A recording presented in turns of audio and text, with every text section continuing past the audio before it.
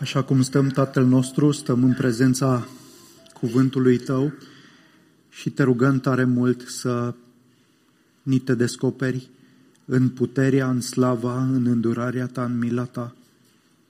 Doamne, avem nevoie să ne întorci la Tine. Cum ne-am putea întoarce la Tine? Cum am putea să experimentăm înnoirea, odihna și viața decât prin Tine și prin puterea Duhului Tău cel Sfânt? Te rog în dimineața aceasta să mă ajut să proclam cu credincioșie cuvântul Tău și cu puterea Duhului Tău cel Sfânt. Tată, Tu știi că eu însumi sunt confruntat cu această nevoie a mea de a căuta mai mult fața Ta. Tu știi aglomerația din viețile noastre. Tu știi agitația inimilor noastre. Te rugăm în bunătatea Ta să ne ajuți să experimentăm odihna în Hristos și cunoașterea Ta și dependența de Tine. Și Te rugăm să ne înveți în dimineața aceasta de dragul Domnului nostru care a murit pentru noi. În numele Lui își cerem toate acestea. Amin. După cum deja am auzit, am vrea ca duminica aceasta, săptămâna aceasta și duminica viitoare să ne aducem aminte de importanța rugăciunii din viața noastră, din viața creștinului. Pentru că de rugăciune este legată viața noastră spirituală, fericirea și odihna. Nu știu cum sunteți voi în perioada aceasta de timp, dar pot să spun despre mine și am spus câteva lucruri la sfârșit de an 2021, că în ultima perioadă de timp am simțit multă agitație, haos, multă aglomerație și am fost copleșit. Și am fost copleșit și am realizat că nu lucrurile din jurul meu m-au copleșit atât de mult cât starea sufletului meu. Am experimentat oboseală fizică, dar Domnul m-a ajutat să reflectez și să meditez la propria mea inimă și ceea ce m-a ajutat să înțeleg este că e mai degrabă vorba de o oboseală spirituală, de o agitație spirituală. Avem foarte multe responsabilități. Dacă ești mamă și ai copii, cu siguranță că sunt îndatoriri care uneori te copleșesc. De dimineața până seara și adeseori noaptea trebuie să veghezi și să slujești și să fii o binecuvântare. Mai apoi sunt îndatoriri față de soțul tău.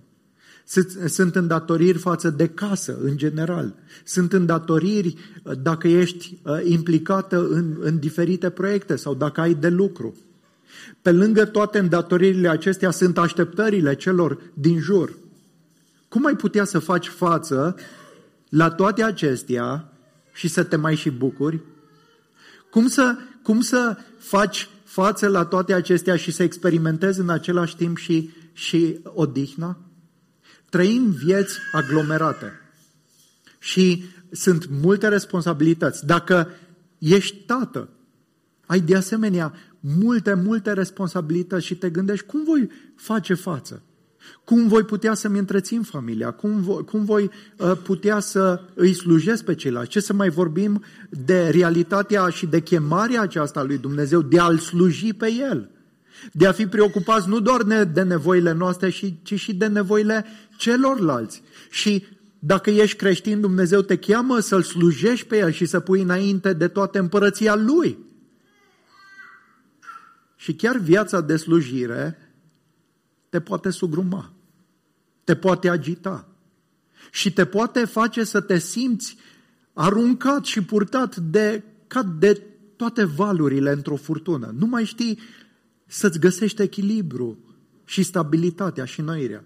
Și adăugați la toate acestea tehnologia și atracția pe care o avem față de social media în general.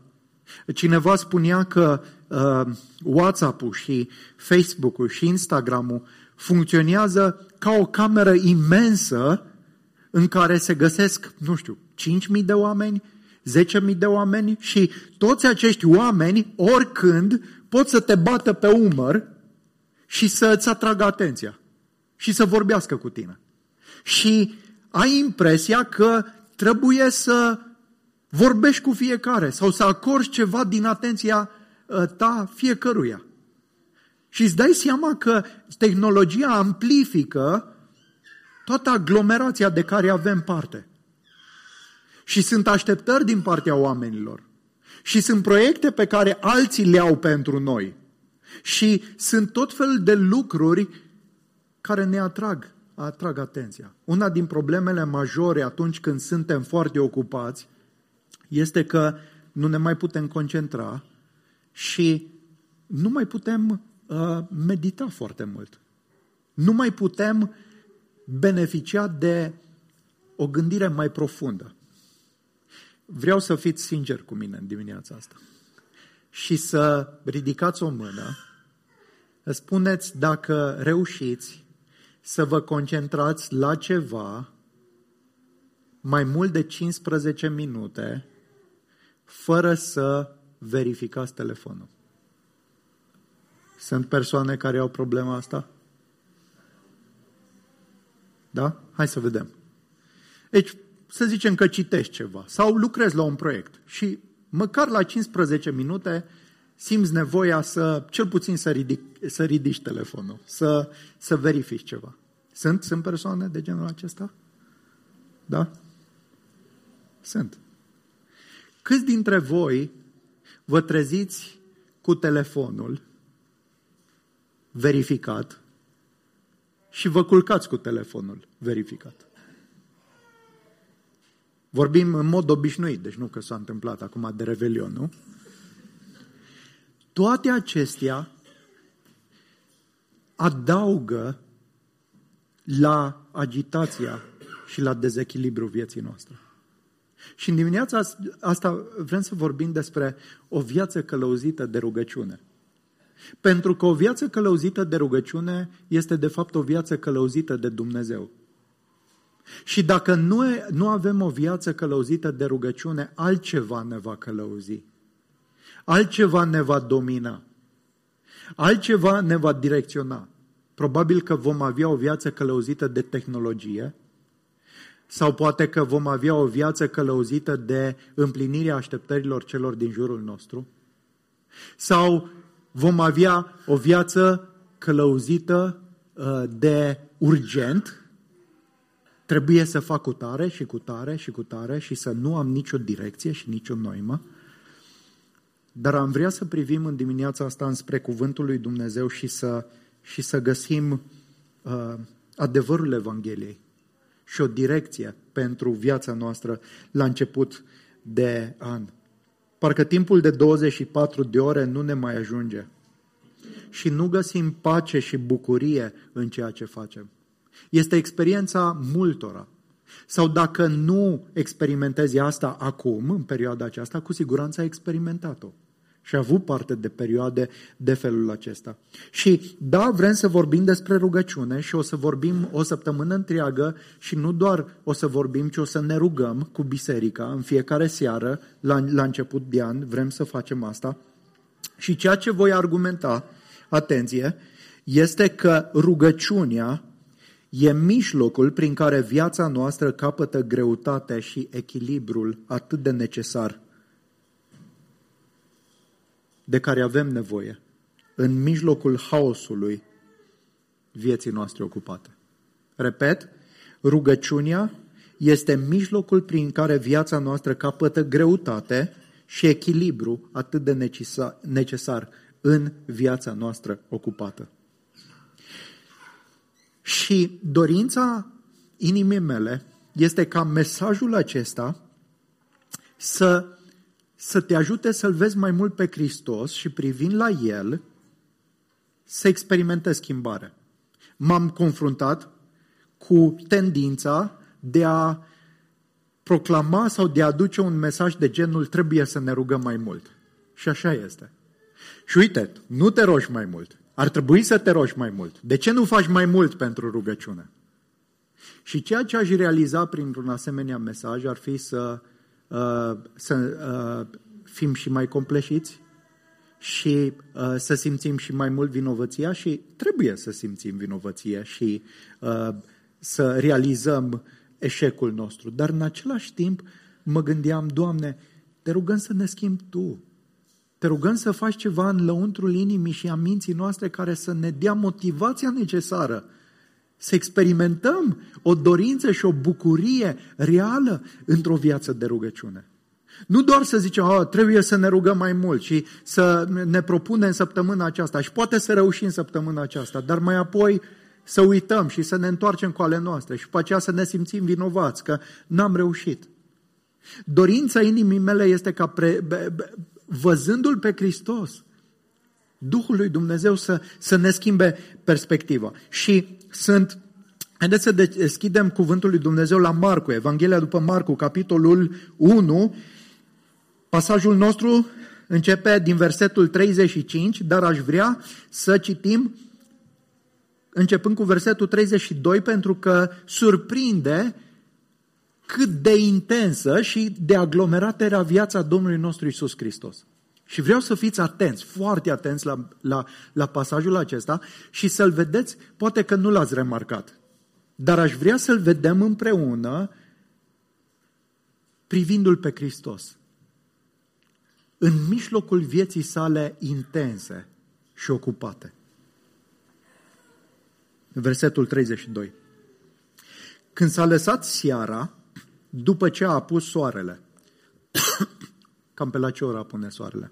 Acum la 5, 6, vara mai târziu, da, depinde în ce sezon ești, dar după ce a apus soarele, ce faci de obicei după ce apune soarele? Te pregătești așa încet, încet să te culci. Au adus la el pe toți cei bolnavi și pe cei demonizați. Întreaga cetate era adunată la ușă. Imaginează-ți o seară cu întreaga cetate adunată la ușă. El i-a vindecat pe mulți care suferiau de diferite boli și a alungat mulți demoni. Pe demoni nu-i lăsa să vorbească pentru că îl cunoșteau. Dis de dimineață, adică după seara de care a avut parte. Dis de dimineață, când încă era foarte întuneric, Iisus a sculat, a ieșit și s-a dus într-un loc pustiu și se ruga acolo. Dar Simon și cei ce erau cu el au început să-l caute și când l-au găsit, i-au zis, toți te caută! Iisus le-a răspuns, să mergem în altă parte, în satele învecinate, ca să predic și acolo, căci pentru aceasta am ieșit. Și s-a dus în toată Galileea, predicând în sinagogi și alungând demoni. Până aici cuvântul Domnului. Aș vrea să observăm 3 lucruri din acest pasaj. Cum arată o viață intensă și mai ales marcată de slujire. Mai apoi, prioritatea rugăciunii în mijlocul unei vieți intense de slujire. Și în al 3-lea rând, claritatea direcției dată de prioritatea rugăciunii. Da. Cum arată o viață intensă de rugăciune? Reperul nostru este Domnul nostru Iisus Hristos și am vrea să privim la El. Nu cu scopul de a ne compara sau de a ne măsura cu El, ci privind la El și la viața Lui să înțelegem mai bine lucrarea sa minunată pentru noi. Cuvântul imediat se repetă în toată Evanghelia după Marcu. Acest cuvânt, îndată, Cornilescu, sau imediat, este caracteristică Evangheliei. Îl găsim repetat din nou și din nou și subliniază o schimbare rapidă a secvențelor înregistrate și urgența în acțiunile petrecute. Dacă compari Evangheliile, în Matei și în Luca vei găsi slujirea lui Hristos, dar foarte mult și din învățăturile Domnului. Dacă vei citi Marcu, vei vedea învățătura Domnului rezumată cât de mult și o schimbare de secvențe rapidă. Imediat s-a dus și a făcut cu tare lucru. Imediat s-a dus și s-a sculat și i-a vindecat pe ceilalți. Imediat câteva lucruri numai din capitolul 1 până la pasajul nostru. Imediat Duhul l-a dus în pustie, Marcu 1:12. Imediat i-a chemat, iar ei l-au lăsat pe tatăl lor, Zebedei, în barcă împreună cu cei angajați și l-au urmat. S-au dus în Capernaum și imediat în ziua de sabat Iisus a intrat în sinagogă și a început să dea învățătură. 1:20 și 21. Imediat după ce au ieșit din sinagogă, au intrat împreună cu Iacov și Ioan în casa lui Simon și a lui Andrei. Soacra lui Simon era întinsă în pat având febră și ei au vorbit imediat despre ea. Și toată Evanghelia, dacă ești atent, vei găsi cuvântul acesta. Și imediat, și imediat, și imediat, și imediat, și imediat, o viață cu adevărat intensă. De ce? Pentru că Marcu îl prezintă pe Iisus ca un rob, ca un slujitor, slujitorul prin excelență, a cărei viață a fost caracterizată de slujire completă și desăvârșită. Viața Domnului nostru, nu doar moartea Lui, dar viața Lui a cunoscut o intensitate nemai întâlnită, o intensitate deplină. Nu vedem, dacă studiem viața lui Iisus, nu vedem timp irosit sau folosit în mod ineficient. Nu vedem procrastinare, acea atitudine de a amâna, de a lăsa pe altă dată. Nu vedem amânarea responsabilităților. Nu vedem o dorință a lui Iisus după confort și după o viață ușoară. Nu vedem nimic din toate acestea. Nu vedem lene și nepăsare. Nu observăm că Iisus a fost distras sau defocalizat de alte lucruri și preocupări în slujirea Lui. Dimpotrivă, putem vedea o viață cu adevărat slujitoare, sacrificială și deosebit de intensă. Și toate acestea pentru că Iisus își cunoștea cu claritate misiunea pe care a primit-o de la Tatăl.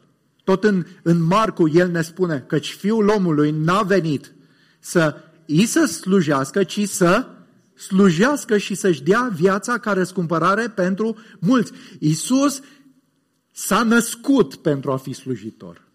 S-a născut pentru a avea o viață intensă de slujire. Și s-a născut pentru a-și consuma viața până la moarte pentru răscumpărarea poporului său. Putem vedea fiecare moment folosit în modul cel mai potrivit și cel mai eficient.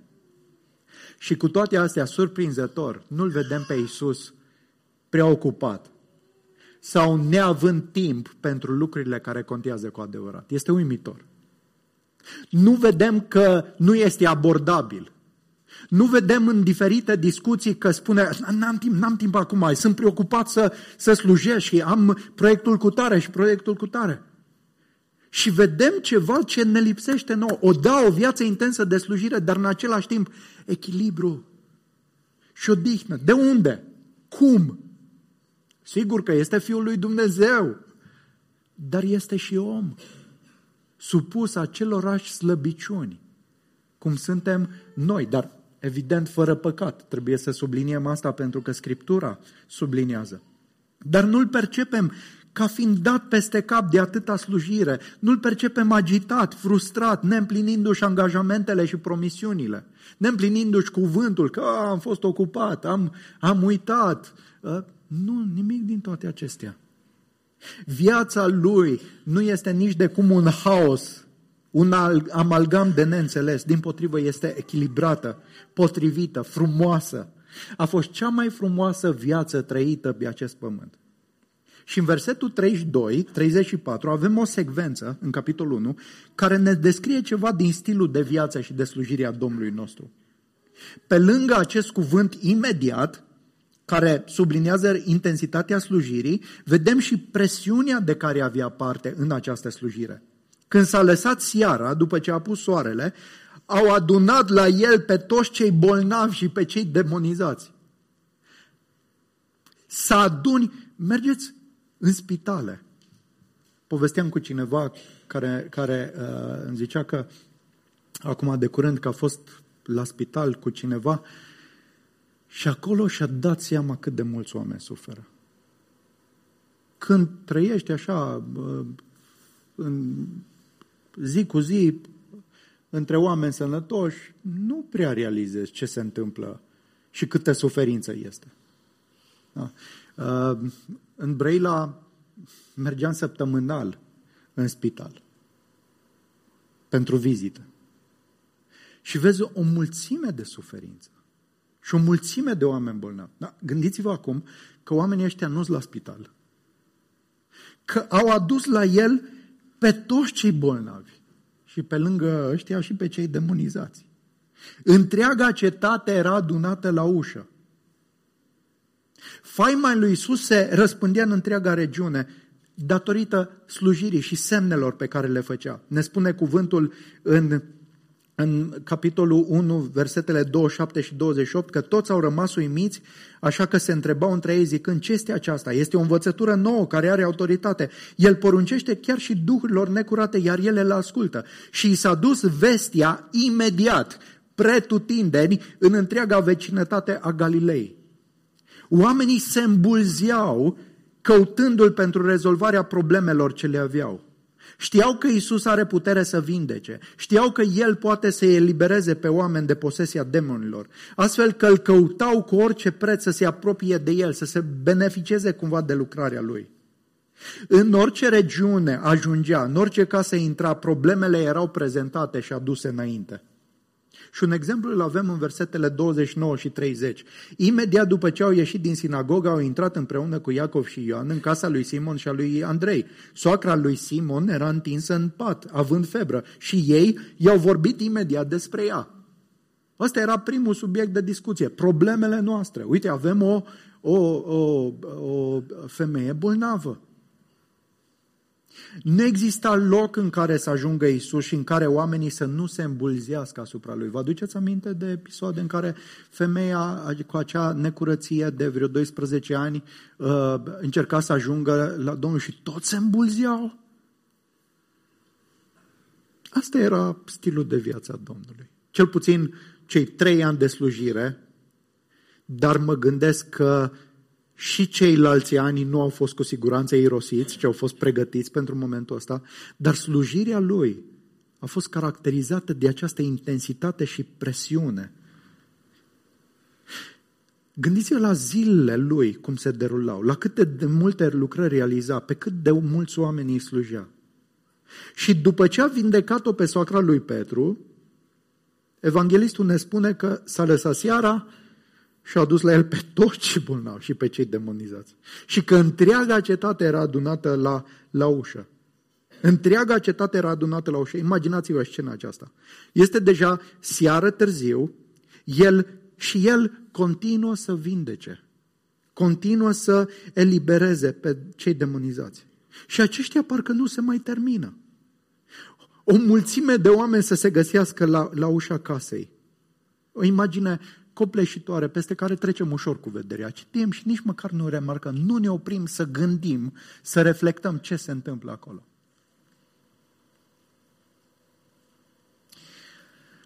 Și dacă este să ne gândim puțin la noi, vedem într-adevăr că este o viață aglomerată, nu multe îndatoriri, dar nici pe departe.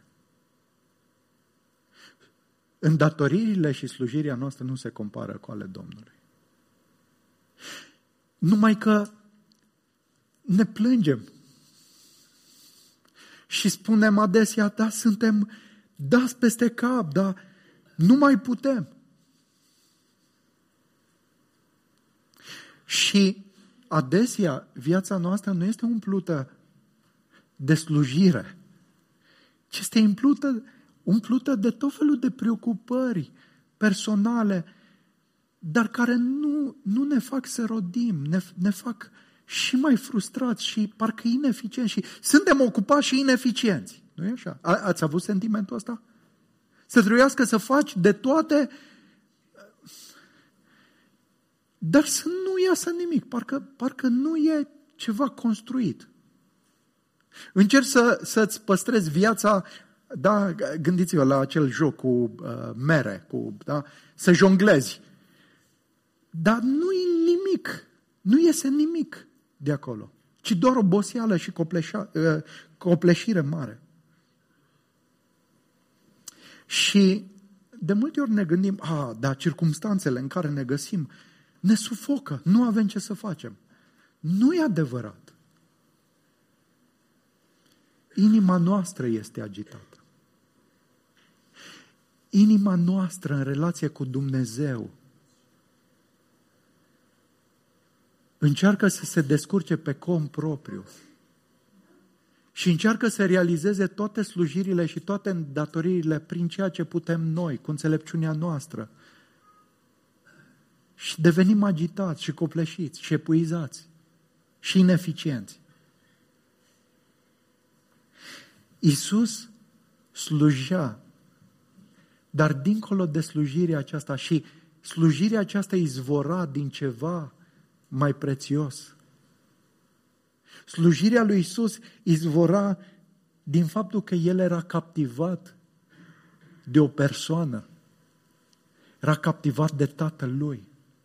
A venit în lumea aceasta nu să facă voia Lui, nu să facă de la sine ce-i trece prin cap, ci El mărturisește spunând că mâncarea mea este să fac voia celui ce m-a trimis. Toată viața Lui dorea să facă voia Tatălui, pentru că știa că nu există bucurie, împlinire și putere mai mari decât să te găsești și să împlinești voia Tatălui.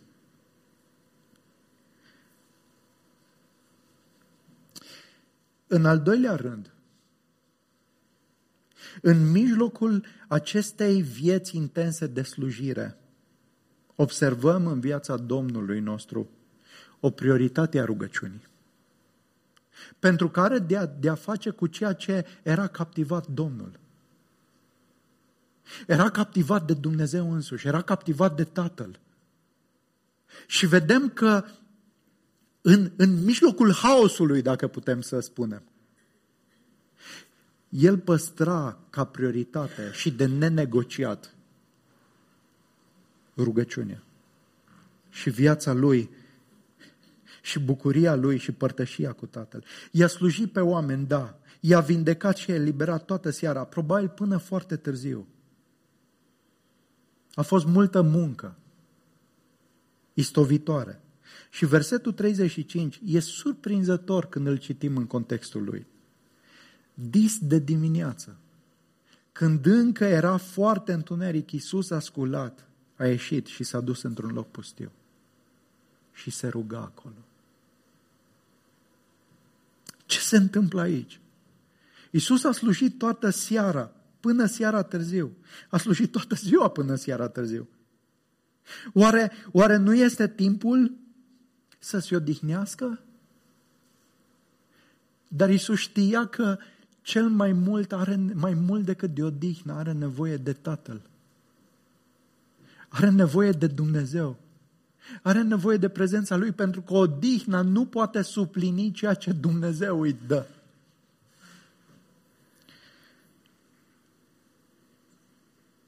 Când încă era foarte întuneric, Iisus a sculat și a mers într-un loc liniștit, de unul singur, să se roage. Indiferent cât de ocupat era cu slujirea, indiferent cât de obosit era, Iisus nu a negociat, nu a sărit peste momentele de rugăciune personală pe care le avea cu Tatăl. Oricât ar fi fost de încărcat și de presant programul său, nu a renunțat niciodată la acest timp.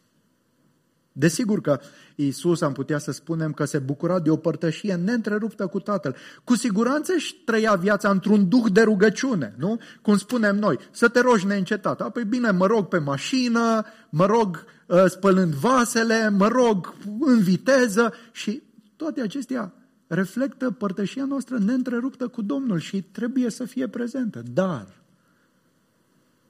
nu este suficient. Dacă tu te rogi doar din viteză, doar conducând, doar lucrând la altceva, doar realizând cu tare și cu tare lucru, o să experimentezi o epuizare extraordinară, pentru că nu ai timp să te reîncarci. Și nu ai timp să stai față în față cu Dumnezeul care te-a creat și te-a răscumpărat, singurul care te poate întări, te poate încuraja, te poate înnoi. Nu ai timp de Dumnezeu pentru că ești preocupat. Și dacă Iisus, care a fost Fiul lui Dumnezeu, avea nevoie de Tatăl Său, cu atât mai mult noi. Oare nu avem nevoie de harul lui. El la fiecare pas era dependent de Duhul, de Dumnezeu și de Duhul. Se ruga. Cred că ori de câte ori făcea o lucrare, o făcea în dependența de Tatăl, în rugăciune. Vă aduceți aminte când l-a înviat pe Lazar? S-a rugat? Și totuși ceea ce observăm aici este că Iisus își pune un timp deoparte pentru rugăciune.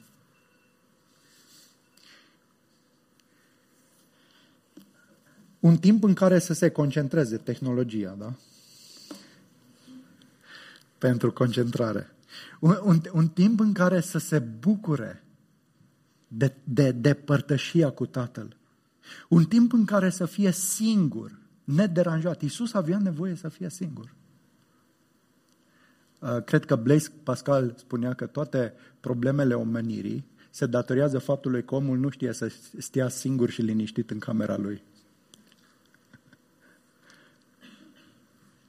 El avea nevoie să fie singur, astfel încât să se bucure în Dumnezeu, să-și verse inima, să ceară putere și călăuzire din partea lui Dumnezeu. Este acel timp despre care Iisus i-a învățat pe ucenicii săi că trebuie să-l aibă. Tu însă când te rogi, intră în odăița ta, încuie ușa după tine, roagă-te Tatălui tău care este în ascuns, iar Tatăl tău care vede în ascuns îți va răsplăti. Și acest timp de rugăciune personală reprezenta o prioritate de gradul 0 care nu se negocia. Cu privire la el a profețit Isaia următoarele. Stăpânul Domn, da, robul slujitor. Sunt 4 cântări în Isaia despre robul suferinței și toate fac referire la Mesia, la Iisus Hristos. Și una dintre ele spune așa: Stăpânul Domn mi-a dăruit o limbă iscusită ca să știu să sprijin cu vorba pe cel obosit. Iată ce face slujitorul Domnului. Mi-a dăruit o limbă iscusită ca să știu să sprijin cu vorba pe cel obosit. El îmi trezește în fiecare dimineață, el îmi trezește urechea ca să ascult asemenea unor ucenici. Stăpânul Domn mi-a deschis urechea, iar eu nu m-am împotrivit, nu i-am întors spatele. Da, slujea, dar robul acesta, profețit de Isaia, spunea că el avea nevoie de Tatăl. În fiecare dimineață, stăpânul Domnului deschidea urechea și îl învăța și îl întăria. Și asta vedem că se întâmplă în Marcu. Dar cum putea fi Iisus singur când o cetate întreagă l-așteaptă să fie slujită? Când să-ți mai faci timp de rugăciune când ai atâtea de făcut? Și mai ales unde? Unde să fii singur când în jurul tău se găsesc atâția oameni care să-și ceară ajutorul? Atâtea proiecte de rezolvat. Când? Păi textul ne spune că Iisus a trezit dis de dimineață pe când era încă întuneric. Probabil era singura fereastră ca să poată avea timpul acesta. Și a mers după ea. A înțeles și a mers după ea. Unde? Păi la mansardă, că acolo nu-i nimeni. Uneori mă gândesc, acum avem o casă destul de aglomerată, trăim și cu părinții. Mi se pare că nu-i niciun loc unde să mă duc și să fie liber. Am birou pe hol. Și Iisus s-a retras într-un loc pustiu. De ce?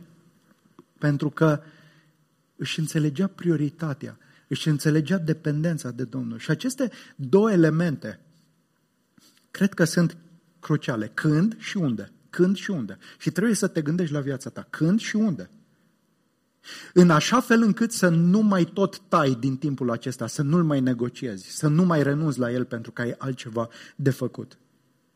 Aceste două elemente pot face posibilă prioritizarea rugăciunii în viața noastră, indiferent cât de ocupați și aglomerați suntem. Și din nefericire, dragilor, ne scuzăm spre mizeria sufletelor noastre, spre nenorocirea sufletelor noastre, ne scuzăm că nu ne rugăm motivând că nu avem timp sau nu avem un loc liniștit în mijlocul gălăgiei. Și noi nu suntem atât de preocupați cu slujirea cum era Domnul nostru. Nu avem provocările pe care le avea El. Nu avem chemările pe care El le avea. Charles Spurgeon, celebru predicator, da, al secolului XIX, comentează o afirmație extraordinară spusă de Martin Luther despre felul în care situația de a fi preocupat nu este o scuză pentru lipsa rugăciunii, ci dimpotrivă, situația de a fi ocupat ar trebui să te motiveze să te rogi mai mult. Iată ce zice el. Îmi place acea zicere a lui Martin Luther când spune: sunt atât de ocupat astăzi că nu voi fi în stare să rezolv toate lucrurile cu mai puțin de 3 ore de rugăciune. Ați auzit asta? Sunt atât de ocupat astăzi încât am nevoie de cel puțin 3 ore de rugăciune. Acum gândiți-vă la Martin Luther. Eu când citesc despre reformatori, mi se par niște munți de oameni. Ce au realizat ei, nu cred că suntem în stare să realizăm 0,1%. Citesc despre Calvin că predica în fiecare zi. George Whitefield a predicat mai mult decât a dormit. Și nu e exagerare. Într-o anume perioadă din viața lui. Nu a studiat, a predicat. Deci predica câte 8 ore pe zi. Fenomenal. Fenomenal. Martin Luther, într-o perioadă scurtă de timp, când îl hăituiau și îl persecutau Inchiziția catolică, da? S-a refugiat într-un castel și mai avea și probleme crunte cu indigestia. Și în perioada aia a tradus Noul Testament în limba germană. Și zicea că din cauza indigestiei lui nu poate să facă mare lucru. Mi se pare că într-o lună și ceva. Tradus Noul Testament și era frustrat că nu prea dă randament. Extraordinar. Și el zicea, deci vorbind de oameni care au realizat extraordinar de mult. Nu vorbim de oameni care nu aveau ce face cu timpul.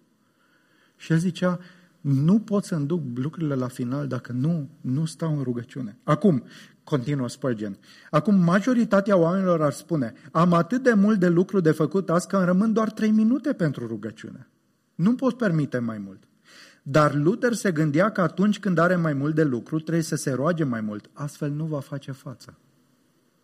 Aceasta este o logică binecuvântată. E logica lui Dumnezeu.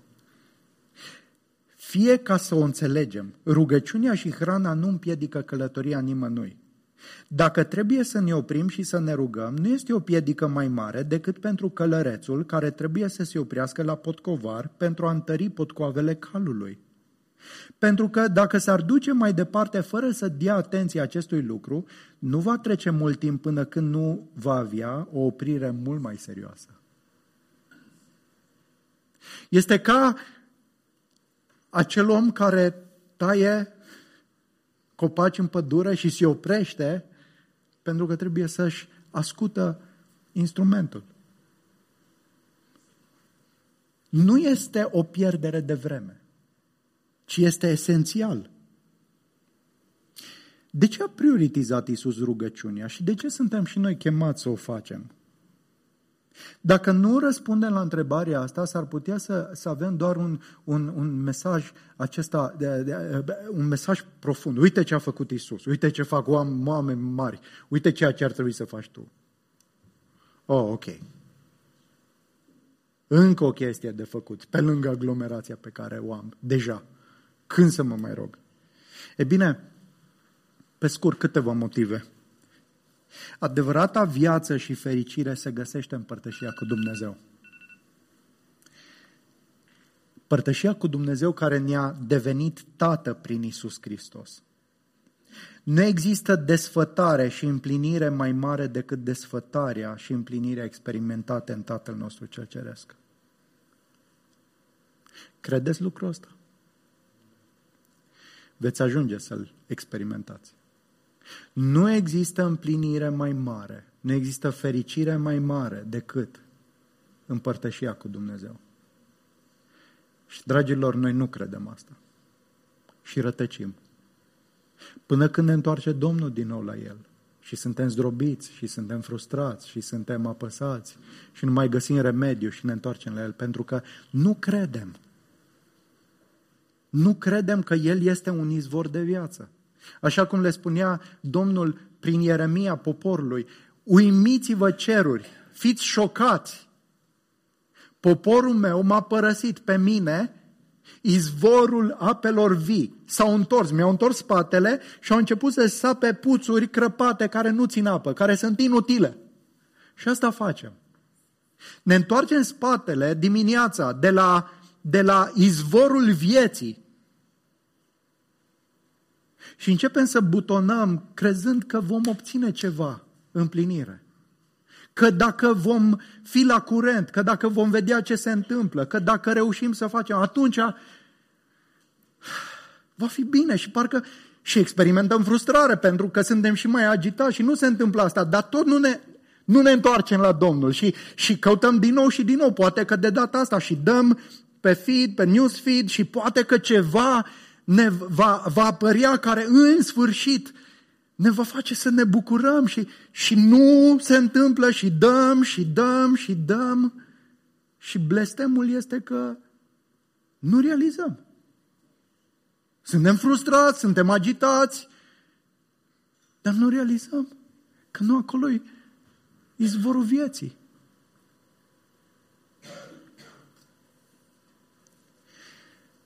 Moise vorbea despre viața aceasta plină de durere și de necaz, plină de trudă. În Psalmul 19 și în versetul 14 spune el: satură-ne dimineața cu îndurarea ta, iar noi vom striga de bucurie și ne vom veseli în toate zilele noastre. În mijlocul necazurilor, în mijlocul greutăților, Moise zicea: Doamne, satură minima, nu pot face față acestei zile, nu mă pot bucura dacă nu beau din tine, dacă nu mă hrănesc din tine, dacă nu mă bucur de părtășie. De unde rezervor? Asta e rugăciunea. Asta e rugăciunea. Al doilea motiv, rugăciunea reflectă dependența de Domnul, rămânerea în Hristos. Iisus ne spunea foarte clar că despărțiți de El nu putem face nimic. Suntem total neputincioși în a realiza și cel mai mic lucru spiritual, fără intervenția și lucrarea Tatălui, fără puterea Lui. Avem nevoie de El mai mult decât credem pentru toate lucrurile, cu atât mai mult pentru slujirea pe care o facem. De ce vrem să ne rugăm la început? Da, cu echipa de conectare. Pentru că nu e vorba de ce facem noi, ci e vorba de ce face Domnul. Și ce facem la conectare? Dăm un bun venit, zâmbim, aranjăm niște lucruri pe raft, ne pregătim, mare lucru. Mare lucru, vom fi frustrați, vom fi teribil de frustrați dacă nu o facem prin puterea Duhului Sfânt. Dacă nu o facem cu bucuria pe care ne-o dă El, dacă nu o facem cu perspectiva gloriei Lui. Că iar trebuie să ne trezim dimineața, duminică, când putem să dormim mai mult. De asta ne rugăm înainte de orice lucrare, înainte de orice întâlnire, înainte de orice slujire. De ce? Pentru că depindem de Domnul. Numai El poate realiza în noi ceva semnificativ și prin noi. Al treilea motiv, Dumnezeu este glorificat atunci când apelăm la harul și înțelepciunea Lui și puterea Lui și călăuzirea Lui. El nu vrea să ne descurcăm pe cont propriu. Dumnezeu a rânduit să nu ne descurcăm pe cont propriu. Nu doar că nu putem, ci că El a hotărât asta și că El vrea să vină în ajutorul nostru ca răspuns a rugăciunilor noastre. Iacov spune: nu aveți pentru că nu cereți. Dumnezeu ar putea să facă, să vindece fără rugăciunea noastră. Și adevărul că uneori o face, slavă Domnului. Dumnezeu ar putea să mântuiască fără rugăciunea ta și pe cei din familia ta. Dumnezeu ar putea să facă o mulțime de lucruri, n-are nevoie de noi. Trebuie să fim convinși de acest adevăr. Și cu toate acestea, a rânduit să lucreze ca răspuns a rugăciunilor noastre. De ce? Pentru că în felul acesta este mult mai clar că Dumnezeu este Cel ce lucrează, nu noi. Dumnezeu este glorificat. Și El spune, cheamă-mă în ziua necazului, eu te voi izbăvi, iar tu mă vei proslăvi. Dacă nu cultivi o viață de rugăciune, nu-L vei vedea pe Dumnezeu glorificat. Vei zice că întâmplarea, că uite, norocul, bine că s-a întâmplat și asta. Numai Dumnezeu izbăvește cu adevărat. Numai Dumnezeu lucrează și noi trebuie să vedem asta și să-i dăm glorie. Și mai sunt multe alte lucruri și motive pentru care rugăciunea a fost esențială în viața lui Isus și este esențială în viața noastră. Dar vreau să mă întorc foarte pe scurt la cele două elemente în prioritizarea rugăciunii. Cel al timpului și cel al locului. Și cred că trebuie să subliniez câteva lucruri. Știu că avem personalități și obiceiuri diferite. Unii se trezesc mai devreme, alții mai târziu. Vei spune, eu nu sunt un tip care se trezește dimineața, eu sunt o pasăre de noapte, nu o pasăre de zi. Ok, bun. Ce vreau să spun este că dacă nu îți găsești un timp în care să nu fii deranjat și în care să ai mintea cât de proaspătă se poate, nu vei prioritiza rugăciunea și o viață de rugăciune. Nu știu care e timpul ăla. Poate că e noaptea târziu, eu personal mă îndoiesc că ai mintea proaspătă. Numai dacă te trezești dormi toată ziua și te trezești noaptea târziu, ai mintea proaspătă și așa mai departe. E posibil. Dar dacă nu, cred că timpul de dimineață rămâne cel mai important. Nu știu cum sunteți, dar vreau să afirm asta. Pentru că de multe ori noi zicem, nu vrem să fim legaliști. Și nu vrem să fim legaliști. Nu trebuie să batem un timp. Dar adevărul e că tot negociem și tot spunem că nu și că lasă, că pot citi și pe mașină și vom vedea că devenim superficiali și că nu avem înnoirea sufletului nostru. Și e o hotărâre a noastră. În Scriptură vedem că dimineața este ținta și timpul pe care psalmiștii l-au urmărit. Chiar și Moise. Satură-ne în fiecare dimineață de îndurarea ta, pentru că urmează o zi. Am nevoie să fiu săturat acum, am nevoie să fiu plin acum, seara când vin și după ce am lovit pe toți de frustrare, da, pot să mă pocăiesc. Dar cum fac față zilei fără să stau de vorbă cu Domnul? Nu știu, cum? Cum aștept să fac asta? Iar dacă e nevoie, ne trezim când încă este foarte întuneric. Și somnul, să știți că e bun și avem nevoie de el. Nu ar trebui să ne privăm de somn. Dumnezeu nu vrea să ne priveze de somn. Dar somnul poate să stea în calea unei vieți spirituale cu Domnul. Pentru că somnul poate să reflecte nepăsarea și lenia și indisciplina. Și e un adevăr. Cum pot să fac ca mesajul ăsta să nu sune așa legalist? Păi numai dacă înțelegem că acolo este sursa vieții. Dacă nu știu ce să zic. Nu scrie în Biblie la 5 dimineața.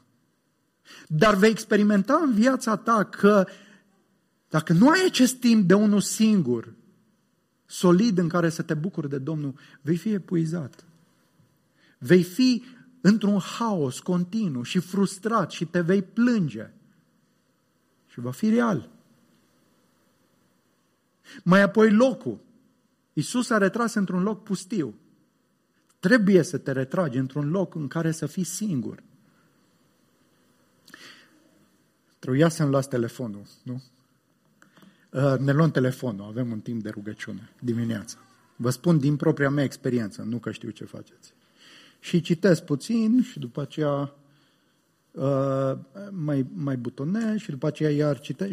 Și atenția mea este așa de fragmentată încât numai superficial pot să ating cuvântul lui Dumnezeu. Da, tehnologia e folositoare în multe privințe. Dar dacă ea te distrage tot timpul, da, sună cineva, vine un mesaj, nu ești în pustiu. Ești cu 5.000 de oameni. 5.000 de oameni au acces la tine și te bat pe umăr. Hei, trebuie să vorbim. Și trebuie să ne retragem. Și Domnul a făcut asta. Era îmbulzit de mulțimi, s-a trezit noaptea târziu și mai apoi s-a dus și s-a rugat. Și a trecut și timpul pentru predica din dimineața asta. Ceea ce vreau să subliniez în încheiere este uimitor. Și mai punctez asta și încheiem. Ucenicii l-au căutat. Ucenicii l-au căutat, l-au găsit și când l-au găsit, i-au zis, toți te caută. Și observați mustrarea din vocea lor. L-au căutat. Unde ești? E nevoie de tine. Acum te-ai trezit să fii singur. Acum te-ai trezit să mergi într-un loc pustiu. Nu vezi că o cetate întreagă așteaptă să fie slujită de tine? Da, avem un calendar pentru tine. Și tu crezi că îți faci tu programul? Și întotdeauna vor fi așteptările și programul altora. Că trebuie să faci asta, că trebuie să faci asta. Cu slujire, cu orice. Numai să-ți anuleze timpul acesta de rugăciune. Hai că trebuie să facem asta, hai că nu pierde vremea acolo. Și știți ce spune Domnul?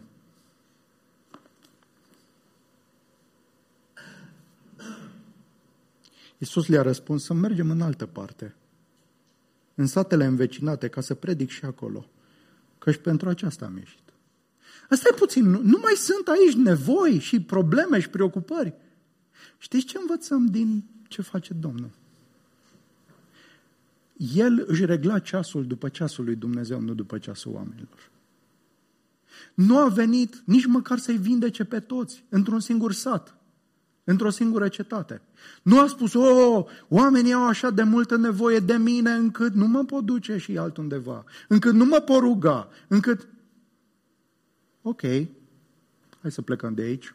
Am o misiune, mai sunt și alte sate și acolo trebuie să predic. Și ei vor fi frustrați că nu-i voi vindeca pe toți și că nu-i voi elibera pe toți, dar Iisus urmează misiunea pe care Dumnezeu i-a dat-o, să fie credincios lui Dumnezeu, nu să împlinească toate așteptările ale tuturor oamenilor. Și oamenii vor fi dezamăgiți de tine, vor fi frustrați cu tine și lasă-i să fie așa. Pentru că dacă trăiești numai pentru așteptarea oamenilor, vei avea o viață teribil de haotică. Încoace și încolo, să încerci să te faci iubibil, să te faci plăcut, să te faci disponibil.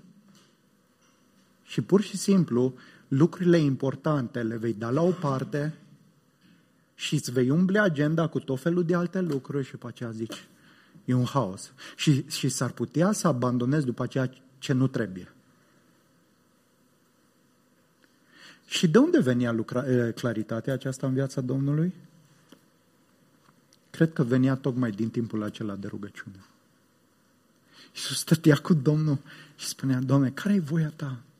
Eu am venit să fac voia Ta, nu voia mea, nu voia oamenilor, nu planurile oamenilor. Sunt atent la direcția Ta. Și, dragilor, privind la Iisus, mai spun asta și încheiem. Noi merităm haosul în care suntem. Merităm frustrarea, merităm truda, merităm deșertăciunea, merităm ineficiența. Pentru că suntem păcătoși și ne-am întors de la Domnul. E real. Dar Iisus Hristos a venit să trăiască pe placul lui Dumnezeu și mai apoi a suportat pe cruce toată pedeapsa lui Dumnezeu din cauza rătăcirilor noastre. Dumnezeu l-a pedepsit pe El în cruce. A agonit, a trudit. Ca noi astăzi să auzim chemarea aceasta, veniți la mine toți cei trudiți și împovărați și eu vă voi da odihnă. Poate că ai o viață teribil de agitată, haotică, ineficientă. Iisus a murit și a înviat ca să te cheme din viața asta haotică, să cunoști odihna Lui. Și El mai spune, luați jugul meu. Nu fără niciun jug, pentru că și asta e haotic. Luați jugul meu, luați sarcina mea, că jugul meu este bun și sarcina mea este ușoară. Ia misiunea lui Dumnezeu, ia voia lui Dumnezeu. Asta îți va aduce fericire. Echilibru, greutate. Nu vei fi bătut de vânt încoace și încolo. Stabilitate. Și dacă vii la Hristos, vii prin rugăciune la El. Vii prin dependență de El. Vii prin a chema numele Domnului în viața ta. Vii prin a cultiva o viață de rugăciune. Și în felul acesta vom avea o viață călăuzită de rugăciune. Și Domnul să ne ajute la asta. Tată, îți mulțumim tare mult pentru cuvântul Tău. Eu am nevoie de Tine. Te rog, ajută-ne, Doamne, să Te căutăm cu toată puterea, prin crucea Domnului Iisus Hristos, prin El. Te rugăm, nu ne mai lăsa să ne scuzăm, să ne amăgim. Suntem obosiți din cauza noastră. Avem nevoie de Tine. Te rugăm, înnoiește-ne din nou, umple-ne din nou și fă-ne să ne bucurăm de Tine și numai de Tine. În numele Domnului Iisus.